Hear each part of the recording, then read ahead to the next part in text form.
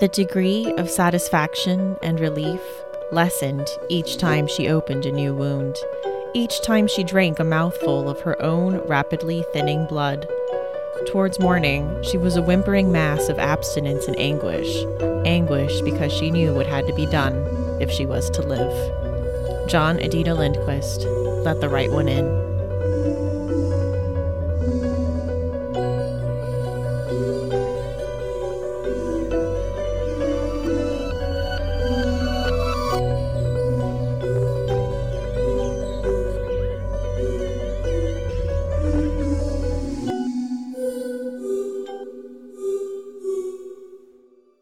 Welcome to Books in the Freezer, a podcast focusing on the deliciously disturbing world of horror fiction. I'm one of your hosts, Stephanie.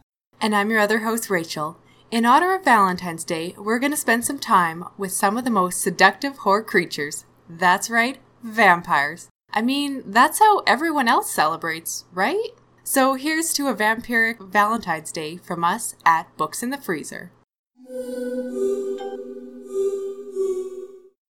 So, Stephanie, how excited are you that we're talking about vampires today? So stoked. I know we talked about it in our Best of the Year episode, but I know you read a lot of vampire books last year, so it just made sense. We had to do this episode, and I think you wanted to do it on the sooner side for sure, just so you can talk about all your feelings about vampires. Yes, I have so many feelings, and this is a great place to talk about that. Yes, as always, it's a safe space.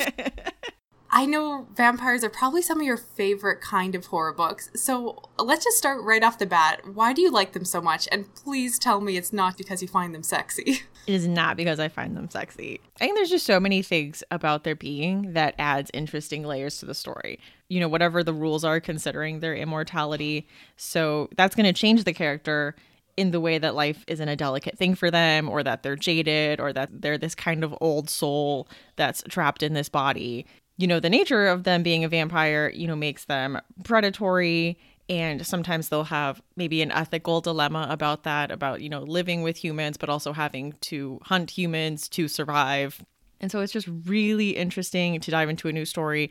And every time I open a vampire book, I get really excited to see like how the author handled the vampire lore, like what they put a twist on. You know, are these vampires scared of garlic? Like, can these vampires go in the sun? Just to see what they did with it. I completely agree. I'm the same way. While you mentioned that it's one of your favorite topics, it's not like I don't enjoy them. I actually really like vampire stories too. So it was a lot of fun preparing for this episode. And I found that, yeah, every book handles it a little bit different. And it's good that you mentioned about the vampire lore, because I didn't realize until we were preparing for this episode how far back the myths of vampires go. I ended up doing a little bit of research to find out that legends about vampires have existed for a really, really long time, like as far back as ancient Greece, Rome, and even Mesopotamia. Of course, these legends are a little bit different than the vampires we know today, but they all have different ideas surrounding creatures that drink blood. Some of them are spirits or demons. The modern understanding of vampires as we know them from our fiction originated in southeastern Europe, particularly in Transylvania. I'm sorry, I have a terrible accent, everyone. Let's just put that out there. There are different beliefs around the legend that became so predominant that I understand that there was actually a lot of mass hysteria around Transylvania that even led to public executions of people who were believed to be vampires. So think of witch hunts, but, well, obviously in this case, vampire hunts. And I thought that was crazy. So the first fictionalized book about vampires was called Vampire with a Y by John Polidori, which came out in 1819, and Dracula didn't even come out until 1897, so quite a bit later, but that was the one that, of course, reached the popularity that really brought our concept of the modern vampire into existence, yeah. Exactly, so that's why it gets all the credit, but I kind of knew that, but, you know, it was good to kind of get to find out a little bit more about the history and fiction. I didn't know there was that much of a gap between them. Yeah, it makes me wonder, and I didn't look it up, honestly, if there were other vampire books that kind of came out in between. I imagine there might have been some other people writing about this subject. I didn't check the date on Camilla by Sheridan Le Fou, but that might fall in between there. So how would we describe the modern idea of a vampire? There's a lot of variations, but what would you say are some of the kind of key characteristics of a vampire in fiction or otherwise? I would say most importantly, they're defined by their need to drink blood. I would say in most cases, it's preferably human blood. As like time has gone on and we've tried to create kind of an ethical vampire who, wants to drink animal blood and spare human lives, that I'll get into later, but they do need blood to survive, and most preferably human blood. They are undead. They usually get turned by other vampires, and there's different rules on that just depending on what you're reading. Oftentimes they have either super strength. In some cases, they'll have mind control abilities, which I know in a lot of cases is called like a glamour, like they'll put a glamour on you. Sometimes they have super strength. I think they have varying degrees of immortality. There's every different kind of vampire has like the one thing that'll kill them, whether it's being decapitated or being, a stake through the heart. And they do have a variety of potential weaknesses, from silver, to garlic, holy water, the typical ones. Exactly. And it's hard to make a blanket statement because every author takes the idea and makes it a little bit different. And so it's hard to catch them all. But those are the core ones that we do tend to see, I'd say, in most stories. So I think we also need to touch a little bit on the role of sexuality in vampire stories, because even if we're not talking about urban fantasy, I feel like those elements are always there. How does that work with these stories? I know you know a little bit more about the history surrounding it than I do. Well, vampires in general are pretty seductive and pretty sexy and sexual creatures just because they have to get so close to people and suck their blood. And it's usually, a bite, on the neck. And it just requires a certain kind of intimacy. And that's a lot more than was usually shown in Victorian and Gothic times. And vampire fiction specifically was used as a vehicle to talk about LGBT themes. So it provided a space for authors to write about and use that openly, in Victorian times. A lot of people point to Carmilla as being the first lesbian novel because all the action, all the fascination is happening between two women. And I know the vampire female character in this is inspired by Elizabeth Bathory, which, do you know about Elizabeth Bathory? I know nothing. I feel like you would. She was a lady in Eastern Europe that has that legend that she would, kill virgins and bathe in their blood to maintain her youth. Yes, that does sound familiar. Yeah. That's the urban legend. It's not true, but that urban legend got spread and she just has this weird vampiric reputation. So the Carmilla novel was inspired by her and her legend. There's also said to be some gay subtext in Dracula because of this scene where Jonathan Harker wakes up and like Dracula's wives are there, and then Dracula tells them to get away because this one is mine. Oh. Yeah. So some people like to point to that. And then a lot of people, I would say most people would point to, if we're sticking to horror and not urban fantasy, they would say that Anne Rice's Vampire Chronicles have a lot of homoerotic overtones. Yeah, they're really woven into the story. I didn't actually know about the LGBT themes. I really have to reread Dracula now because, of course, that would have gone right over my head. I read that one years ago, so we'll get into that one in a moment. Yeah. That's really interesting. In a lot of the horror books we're going to mention, there are some really heavy themes of sexuality, which you don't see in other books. A couple books these days try to be really tongue-in-cheek and do that with zombies or something, but It doesn't have the same effect. No, definitely not. It's weird because they're both undead. Something about that rotting flesh. Yeah. Just doesn't do it for people. I don't know. They're both undead, but vampires somehow are sexier than zombies. We'll start a campaign that zombies can be sexy too. I'll be the only one in that campaign, I'm pretty sure. The Freakonomics podcast discussed basically what an economy would look like if vampires were real and out in the open. And it took into consideration their immortality and exchange of goods in terms of blood, which was really interesting. So my husband listens to Freakonomics because he is a economics and finance nerd. So he listened to this episode and we started talking about it, and he was asking me about instances where vampires were out in the open. So I pointed to like True Blood. Yeah. And we started talking about like, okay, well, like, how does that work if vampires are out in the open? Like, is there someplace they can go get blood? And of course, in the True Blood universe in the HBO, I have not read the Charlaine Harris books, but in the True Blood universe, they have, like a drink called True Blood that gives them all the nourishment they would get from human blood. But, it's made like there's no human blood in it. Yeah, these vegetarian vampires. Yeah. So it was really interesting because it's like, okay, well, the demand would be for here and, people would go to a blood bank and then there wouldn't be any need for violence. And it was just really taking all these things into consideration. So it was a really funny episode to look at that with like a serious subject matter, a dorky deep dive. Hey, I'm there for that. We've established my dorkiness. So speaking of dorkiness, we decided to come up with a little bit of a list following with the prompt, your friend is a vampire when ... So I thought of, your friend is a vampire when she's always drinking Bloody Marys, but seems confused when you ask her for a glass of tomato juice from her fridge. Also, she weirdly stands by the door when you go back to your place and insists that she won't come in until you invite her inside because she's quote unquote old-fashioned. I love that one. Got a few friends that are like that, which is making me wonder. When checking out a girl, he's always making these weird comments like, did you see the neck on that hottie? I bet she has amazing arteries. And when someone mentions a historical event, he'll make a joke like, that was a bad day. Like he was there, even though it took place hundreds of years ago. When you're going to meet your friend for drinks, and when you show up at the meeting place, you realize that she texted you the address for the local blood bank. Also, she doesn't do brunch or just anything during the day, ever. And your friends ask you to go shopping for a new bed, and of course you wind up at the funeral home. And when you go out for dinner, he always just ate or just had a big lunch. So listeners, let us know if you enjoy these sections. We'll keep doing them. They're pretty goofy, but we have some fun making these lists. So let us know what you think. And now for our vampire book recommendations. So to start off the list, we're starting off with the most popular one of all. I'm going to talk about Dracula by Bram Stoker that both Rachel and I have read. Yes. So this is the classic vampire story. It's written in epistolary format, so it starts out, the first section is about a man named Jonathan Harker who goes to visit Castle Dracula in Transylvania for what is supposed to be a real quick real estate transaction, but ends up being a traumatic experience when he's held hostage there, basically, and he's not allowed to leave, and he starts to just witness very strange and erratic behavior from the Count.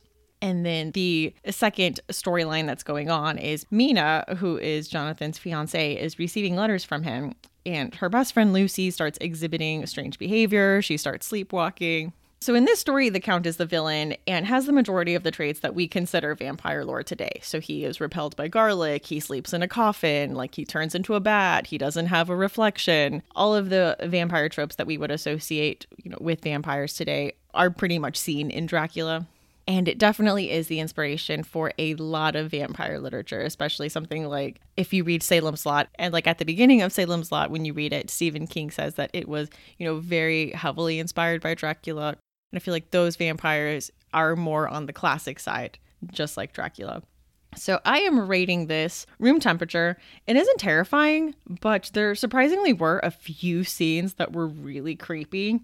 Like there's a scene that gave me the creeps when Jonathan Harker is stuck in the castle and he's trying to escape and he makes it into the Count's room where his coffin is. I remember that scene. That scene also creeped me out. It's not just you. Yeah, and he had to open the coffin and get the keys. He opens the coffin and Dracula is sleeping with his eyes open and he has to get the keys off of his person. I was like, oh no, he sees you. Oh no, just get him and leave. Yes. A few things have not aged well though. I did a reread of this a few months ago and there was a few things on this that got on my nerves, and maybe it's because I'm a little bit more of a feminist now than I was in high school when I read this, but there was just certain things that when you read them again they stand out to you.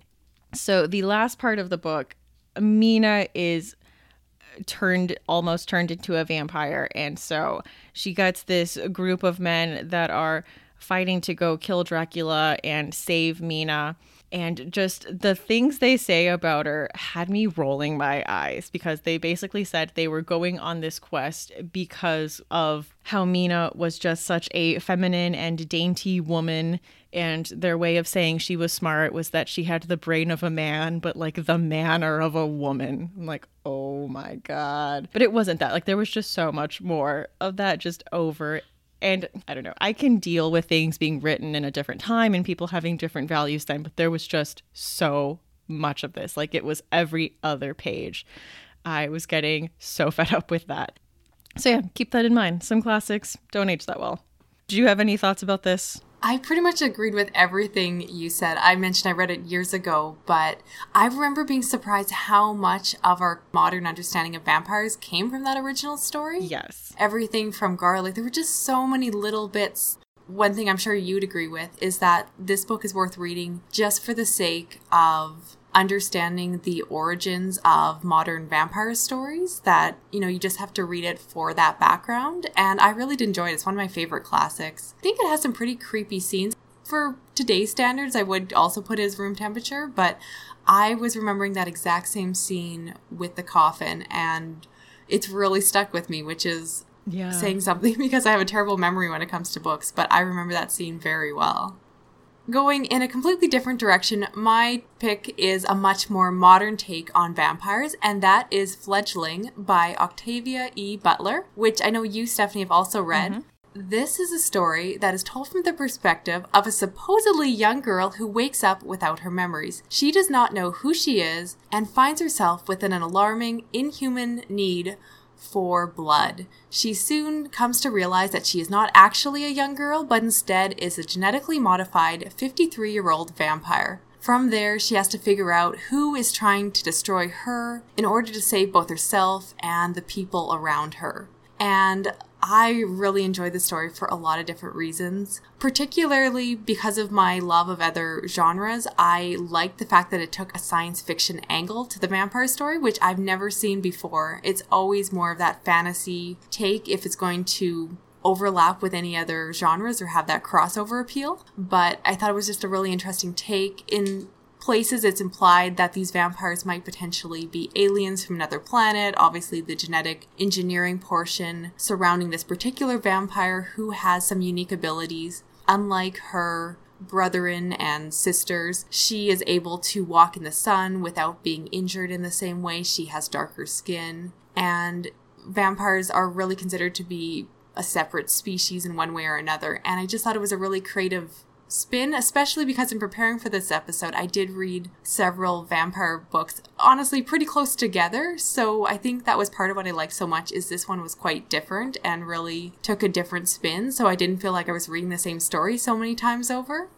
I also liked that this story had a female main perspective, partly because of the origins of vampire stories. They do tend to be predominantly stories about male vampires if they have a gender. But even in this society, the vampires are more matriarchal, so the females take a more predominant role. This book did have some really interesting take on relationships. Vampires in this world have a symbiotic relationship with humans, but they take on multiple partners. You could almost describe their relationship, I guess, as being bisexual. They'll take on both male and female partners and don't live in monogamous relationships. But the main character, as I mentioned, while she is a 50-year-old vampire, she looks like a human girl, one that I think is said to be around like 13, 14. And I found that to be a really odd choice of the author to make the main character appear so young when she is going around and she has sex with her adult symbionts. And it was a strange choice. I kind of had to wrap my head around it and be like, okay, it's fiction, just go with it. But it comes back to that fact that vampire stories always have these strange sexual aspects to them, and definitely brings up some weird consent issues. So I'm like, no, she's old, she just looks young, it's okay. But it was different for sure.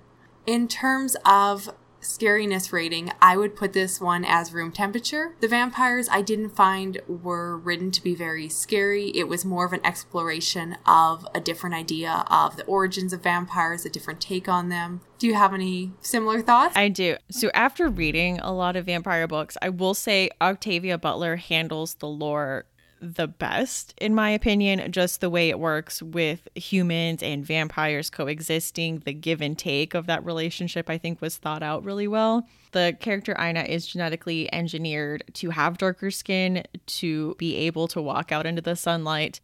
You know, it gives her a chance to talk about racism even within the vampire community, because it's kind of this like ancient order of beings that are kind of just like these old white dudes. Oh, you're so right. I meant to mention that, so I'm glad you did that. Especially, yeah, vampires are always these pasty white old guys. Yeah. And to bring some diversity into the story. Yeah, and the main character experiences her own discrimination because she is the only dark vampire, and it ends up being exactly a source of strength and gives her abilities that the other vampires don't have, but at the same time they still look down on her. Oh, I feel like she writes so many layers into her story. I really like this one. Yeah, this was a good one. I'm pretty sure this was written in a post-Blade world. Like, this wasn't the first, like, black vampire ever.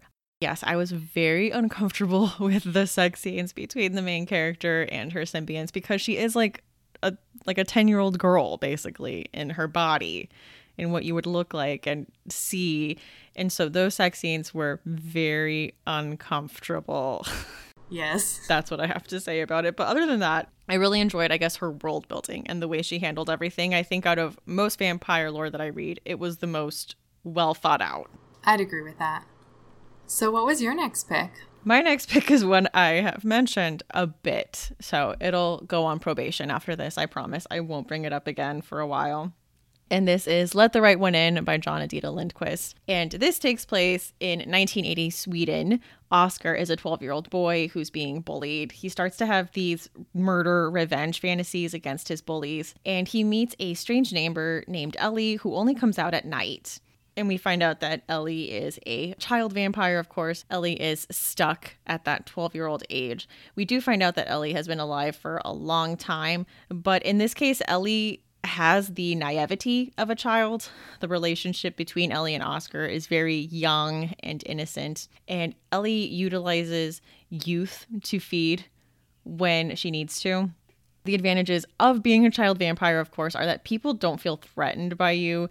And you are able to get people close to you because people do want to help, children. So the title, Let the Right One In, that I didn't talk about last time, of course, refers to the lore that vampires have to be invited inside. And this is taken from the, I want to say Morrissey lyric, Let the Right One Slip In is kind of where he was inspired from. Ellie and Oscar have a pretty platonic relationship. There's nothing romantic. There's like a scene where they are laying in bed together, and it's very innocent. There is nothing to it. There's no romantic feelings. I'd say the only point is like Oscar is kind of asking Ellie to be his girlfriend in a way, and Ellie looks at him and says, like, what if I wasn't a girl? Like, would you still feel this way about me? And in the movie, that's the only clue you get that Ellie might not be a girl. So in the book, you do discover that Ellie was a boy when Ellie was turned, and the vampire that turned Ellie basically chemically castrated Ellie. Oh, gosh. Ellie is genderless. Ellie never says the gender that Ellie is, so I would say if you're looking at Ellie, you would assume she's a female. And I know when people talk about Ellie, they do use the she pronoun, but in the book it does get into that Ellie was a boy that was castrated. Right. It gets dark. So if you watch the movie, you would not know that backstory. That's only in the book. Oh, that gets really intense. Yeah, the book is a lot darker and a lot more intense than the movie. No kidding. In terms of creepiness, like, I always am looking for horror books about really creepy children. Like, is Ellie creepy? No, she kills people like strictly to survive. She's very cold about that in a way, but she's not creepy. She is very affectionate with Oscar. We see her through the eyes of her being Oscar's friend, so we don't see the creepiness. So how would you rate this one? I would put this in the fridge. I've mentioned before that there are some murder scenes that are particularly chilling. Side by side with the cruelness of the bullies, I know we've talked about that a lot of times in horror novels, authors will put in, supernatural evil and then the evils that humans commit alongside them being so much worse. There are a lot of bullying scenes towards Oscar. There's horrific acts committed by other adults. Compared to the horrific acts committed by other adults, Ellie's acts definitely look like just a necessity to survive in comparison. No, for sure. So my next pick is The Lesser Dead by Christopher Buehlman. And this story is set in the dirty and dangerous underbelly of New York City in 1978 and follows the main character, Joey Peacock. He is an adolescent vampire that has spent the last 40 years living in the subway, spending his time womanizing and feeding on humans. However, things become dangerous when some kind of undead creatures move into the tunnels of Manhattan and start hunting his fellow vampires. I'm first off noticing that we have a theme. There's a lot of really young vampires in the stories we picked. I actually forgot that he was also quite young when he was turned, so I'm definitely noticing some themes here. While it is a novel, I almost call it a collection of vignettes because each chapter gives the reader a little snippet into a different part of Joey's life. He's basically telling you stories and saying, as a child, this happened, and when I was first turned, this happened. And so you need to be okay with a bit of a choppy narrative, but at the same time, it also allows the author to explore different aspects rather than just telling one particular part of his life. Certainly the book starts to focus towards this event where there are these different undead creatures showing up in the tunnels, but it's really more so about his entire life.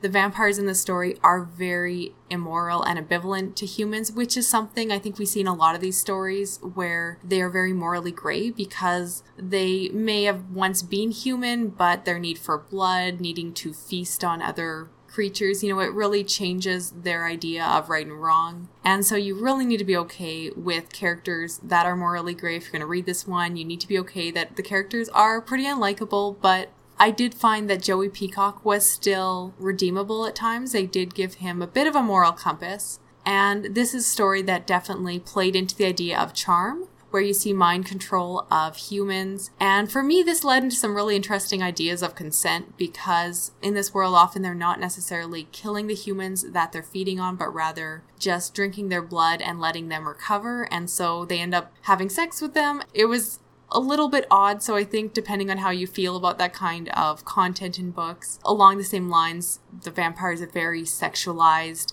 Even though Joey looks quite young, he does have the mind of an adult at this point and does go around finding women and having sex with them and then potentially killing them off. It's a very gritty story. It's very much, as I mentioned, set in the dark underbelly of New York, and that plays into the plot a lot. So I like that they're not overly glamorized, but instead just shown as they would be. In terms of rating, I would put this one mostly as room temperature, although I do know people who are sensitive to harm to animals. There was one instant in there, but otherwise I wouldn't call this one particularly scary. I would put it as room temperature. My next pick is Interview with the Vampire by Anne Rice. This is the first book in the Vampire Chronicles. So the framing device in the narrative is that Louis is a few hundred years old. He's a vampire who is telling his life story to a reporter. When he starts out, he's talking about living on a southern plantation in New Orleans, getting turned into a vampire at the hands of the sinister Lestat after he is heartbroken over the death of his brother, roaming through New Orleans as a vampire, the child vampire, Claudia. So in the story, Louis paved the way for what I referred to earlier as the ethical vampire, which we would see later in like Twilight, where the Cullens are kind of, those vegetarian vampires. Yes. So Louis paved the way for that in that he tries to be ethical, and he definitely struggles with the morality of being a vampire and what they have to do to survive. So he tries to feed on animals. He feels very guilty about killing people to survive.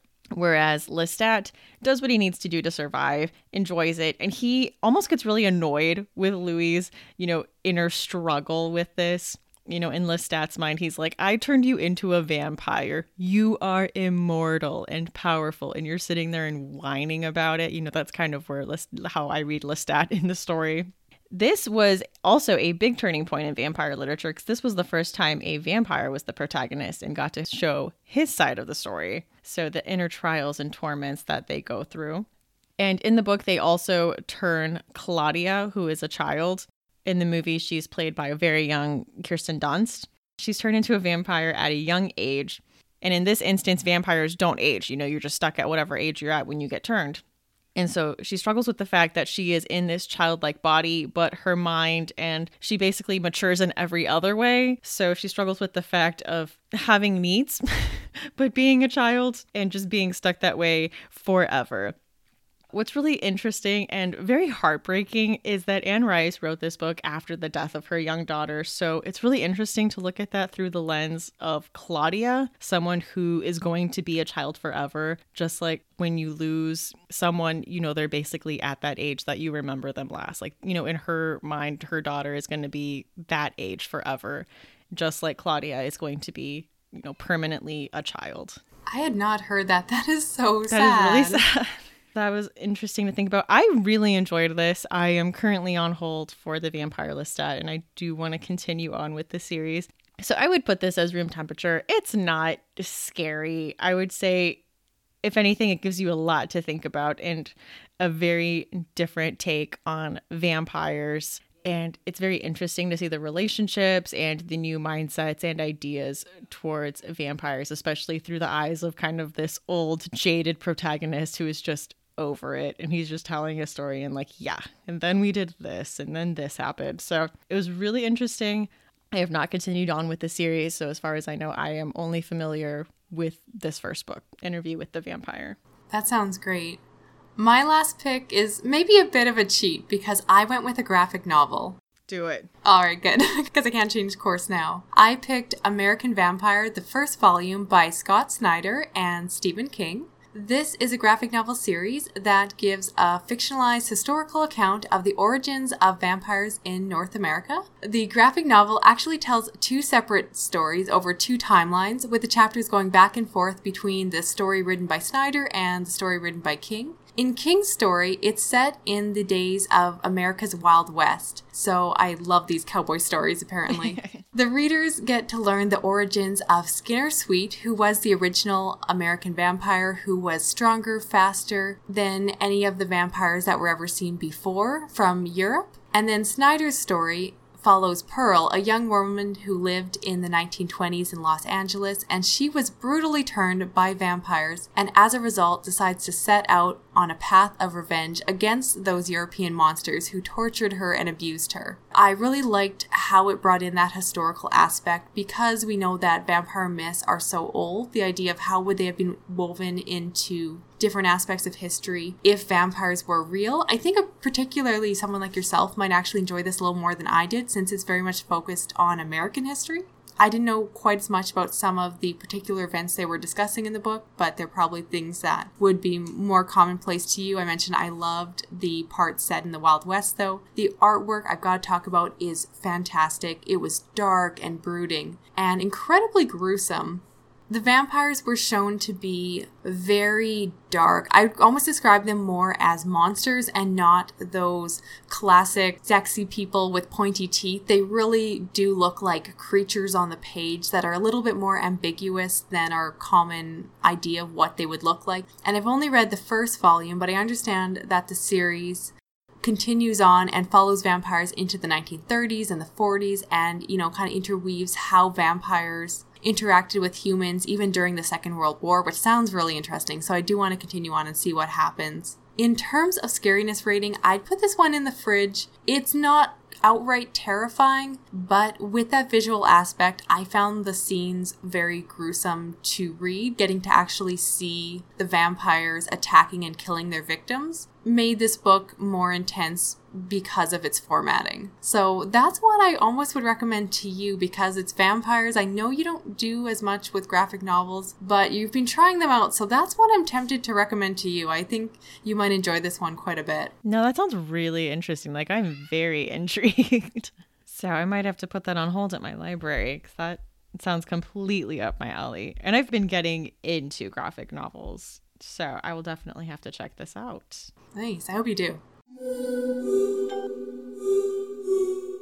Well, should we talk about some non-bookish things that we're loving lately? Definitely. All right, I want to go first because I'm obsessed with this movie. I just finished watching it, and that is Babadook, which is a story that follows a widow named Amelia, who has been struggling to deal with her troubled 6-year-old son, Samuel. He is a very strange boy who is continually acting up. He throws these horrific tantrums and has become preoccupied with fighting imaginary monsters. One night, Samuel asks his mother to read a pop-up storybook that he finds called Mr. Babadook, which is about a tall, pale-faced humanoid with a top hat and pointed fingers who torments his victims after they become aware of his existence. Amelia is disturbed by this book because she doesn't even know where it came from, and soon after, Samuel becomes convinced that the Babadook is real, and the story just takes off from there. I have so many thoughts about this. I'll try to keep it brief. But first, I love stories, as I mentioned, about creepy children, and the actor who plays Samuel just nailed his role. He was just so out of control. He was violent and creepy, and just the way he acted, the way he spoke, the way he looked at his mother, you could just see these dark preoccupations in his mind. And I found myself going back and forth saying, well, is he just a really troubled boy, or is he maybe possessed? Is something else going on? And at the same time, the mother is also really unstable. We learn really early on, so it's not a spoiler, that the husband died in the car accident when driving his wife to the hospital when she was pregnant with Samuel. And he basically did not survive that crash, and so she had to raise Samuel by herself.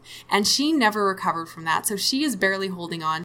She is basically falling apart and is really incapable of dealing with her son. So this movie is very psychological. You could almost believe this boy is just simply the result of this troubled childhood, a mother that isn't quite capable perhaps of fully loving her son and is holding back in her affections, or is something more so going on with this character Babadook that is kind of playing in the back of their mind. He's showing up in their dreams. And I found myself just going back between being so sympathetic for these characters and at the same time terrified of them. It's just such an emotional movie, but at the same time, I would still call it very creepy. It starts out a little bit slower, a little bit quieter, but I would definitely call it horror. It does escalate as the movie goes on, and I loved the scenes surrounding the Babadook. It was just awesome. I think anyone who likes the character of Slenderman will also really appreciate this movie. I loved it. I cannot recommend this one enough. I'm pretty obsessed. We're only at the beginning of the year, but this is already a potential favorite. I don't know how I'm going to top this. I really loved this movie too. Oh, you've seen it? Yes. I'm preaching to the choir then. I think the director just did such a good job getting intimate and really getting the emotions. Like, I was watching it, I felt Amelia's frustration with her son. I felt her like hopelessness at her like dead-end job. And you're right, that child actor was amazing at just being out of control and throwing those fits and you just not knowing what's going on, but also just feeling so bad for Amelia and just dealing with the fact of like, what happens if you don't feel things that society says are supposed to come naturally to you, and having doubts about, you know, relationships and stuff. And the Babadook is just so creepy. It just has this like slow, creepy vibe at the beginning, and it just escalates as it goes on. I absolutely loved it. Yes. I feel like the theme of my recommendations is, at the beginning of this podcast, I said I don't like science fiction, but weirdly, all of my recommendations are on the science fiction side. I love that. I'm slowly winning you over. So my recommendation is a podcast. It's called The Bright Sessions. And this is a fictionalized, you know, dramatized series. But I would say the prompt for this is like, what if the X-Men went to therapy? And so they take place in the therapist Dr. Bright's office. And so the episodes are like 30 minutes, and they are basically the recording of a therapy session between Dr. Bright and her patients that have, you know, superhuman powers. And so she deals with them, and they'll talk about, like, she has a patient who is an empath and a patient who spontaneously time travels. And so you're hearing the conversations, the characters keep coming back. So you see growth, you see them implementing the things that they learned in therapy, and you see kind of a bigger overarching plot as the story goes on. And then at the end of the episode, Dr. Bright speaks directly into the recorder and leaves memos for herself. You know, she'll be like, okay, like patient 2, you know, is experiencing this, this, and this. It's really interesting, especially if you're super nosy like me and you're always just wondered what goes on in people's therapy sessions. It's on its 3rd season. It's very well produced, very well acted. And I went on the website and it says it's currently in production for television, which will be interesting to see how they do that. I think I would love that. Yeah, they're really short episodes too. Oh, I can definitely do that. That sounds right up my alley. And a TV show sounds really fun. I hope like Netflix picks it up or something. That would just be great to see. Yeah, I'm just interested like how they're going to do it. Is it just going to be like the camera is in the therapy room? Because that's kind of the whole point of it, is like we only hear what happens in that room. I'm excited. Yeah, you've been definitely picking more sci-fi last while, so I love that. Yeah, that's the underlying theme of this podcast, is Stephanie slowly getting into sci-fi, even though she said she didn't like it. We also got some new reviews on iTunes, so thank you so much, guys. So we got a 5-star review, great stuff, from Ms. Snitch. It says, I'm relatively new to podcasts and stumbled upon Books in the Freezer. I really enjoy it, as they not only discuss horror books, but also TV shows and movies. You can tell they do their research and love talking about their subject matter. I'm hooked and encourage others to not only listen, but subscribe. I agree with Ms. Snitch. I think they have a point. Thank you so much. Another rating, 5 stars, new favorite podcast from Pixie Amy R. Recently found The Shades of Orange on YouTube, and after binge watching her past videos, I found out she had a podcast about horror. So yay, Rachel. That's so great. And I guess on the flip side, for people who don't know, we've mentioned before, but we both have YouTube channels where we talk about books, not just horror, but all the books that we're reading. So if you are someone who didn't come from our YouTube channels, if you're curious to see our faces and see a little bit more of what we're reading, definitely check us out there.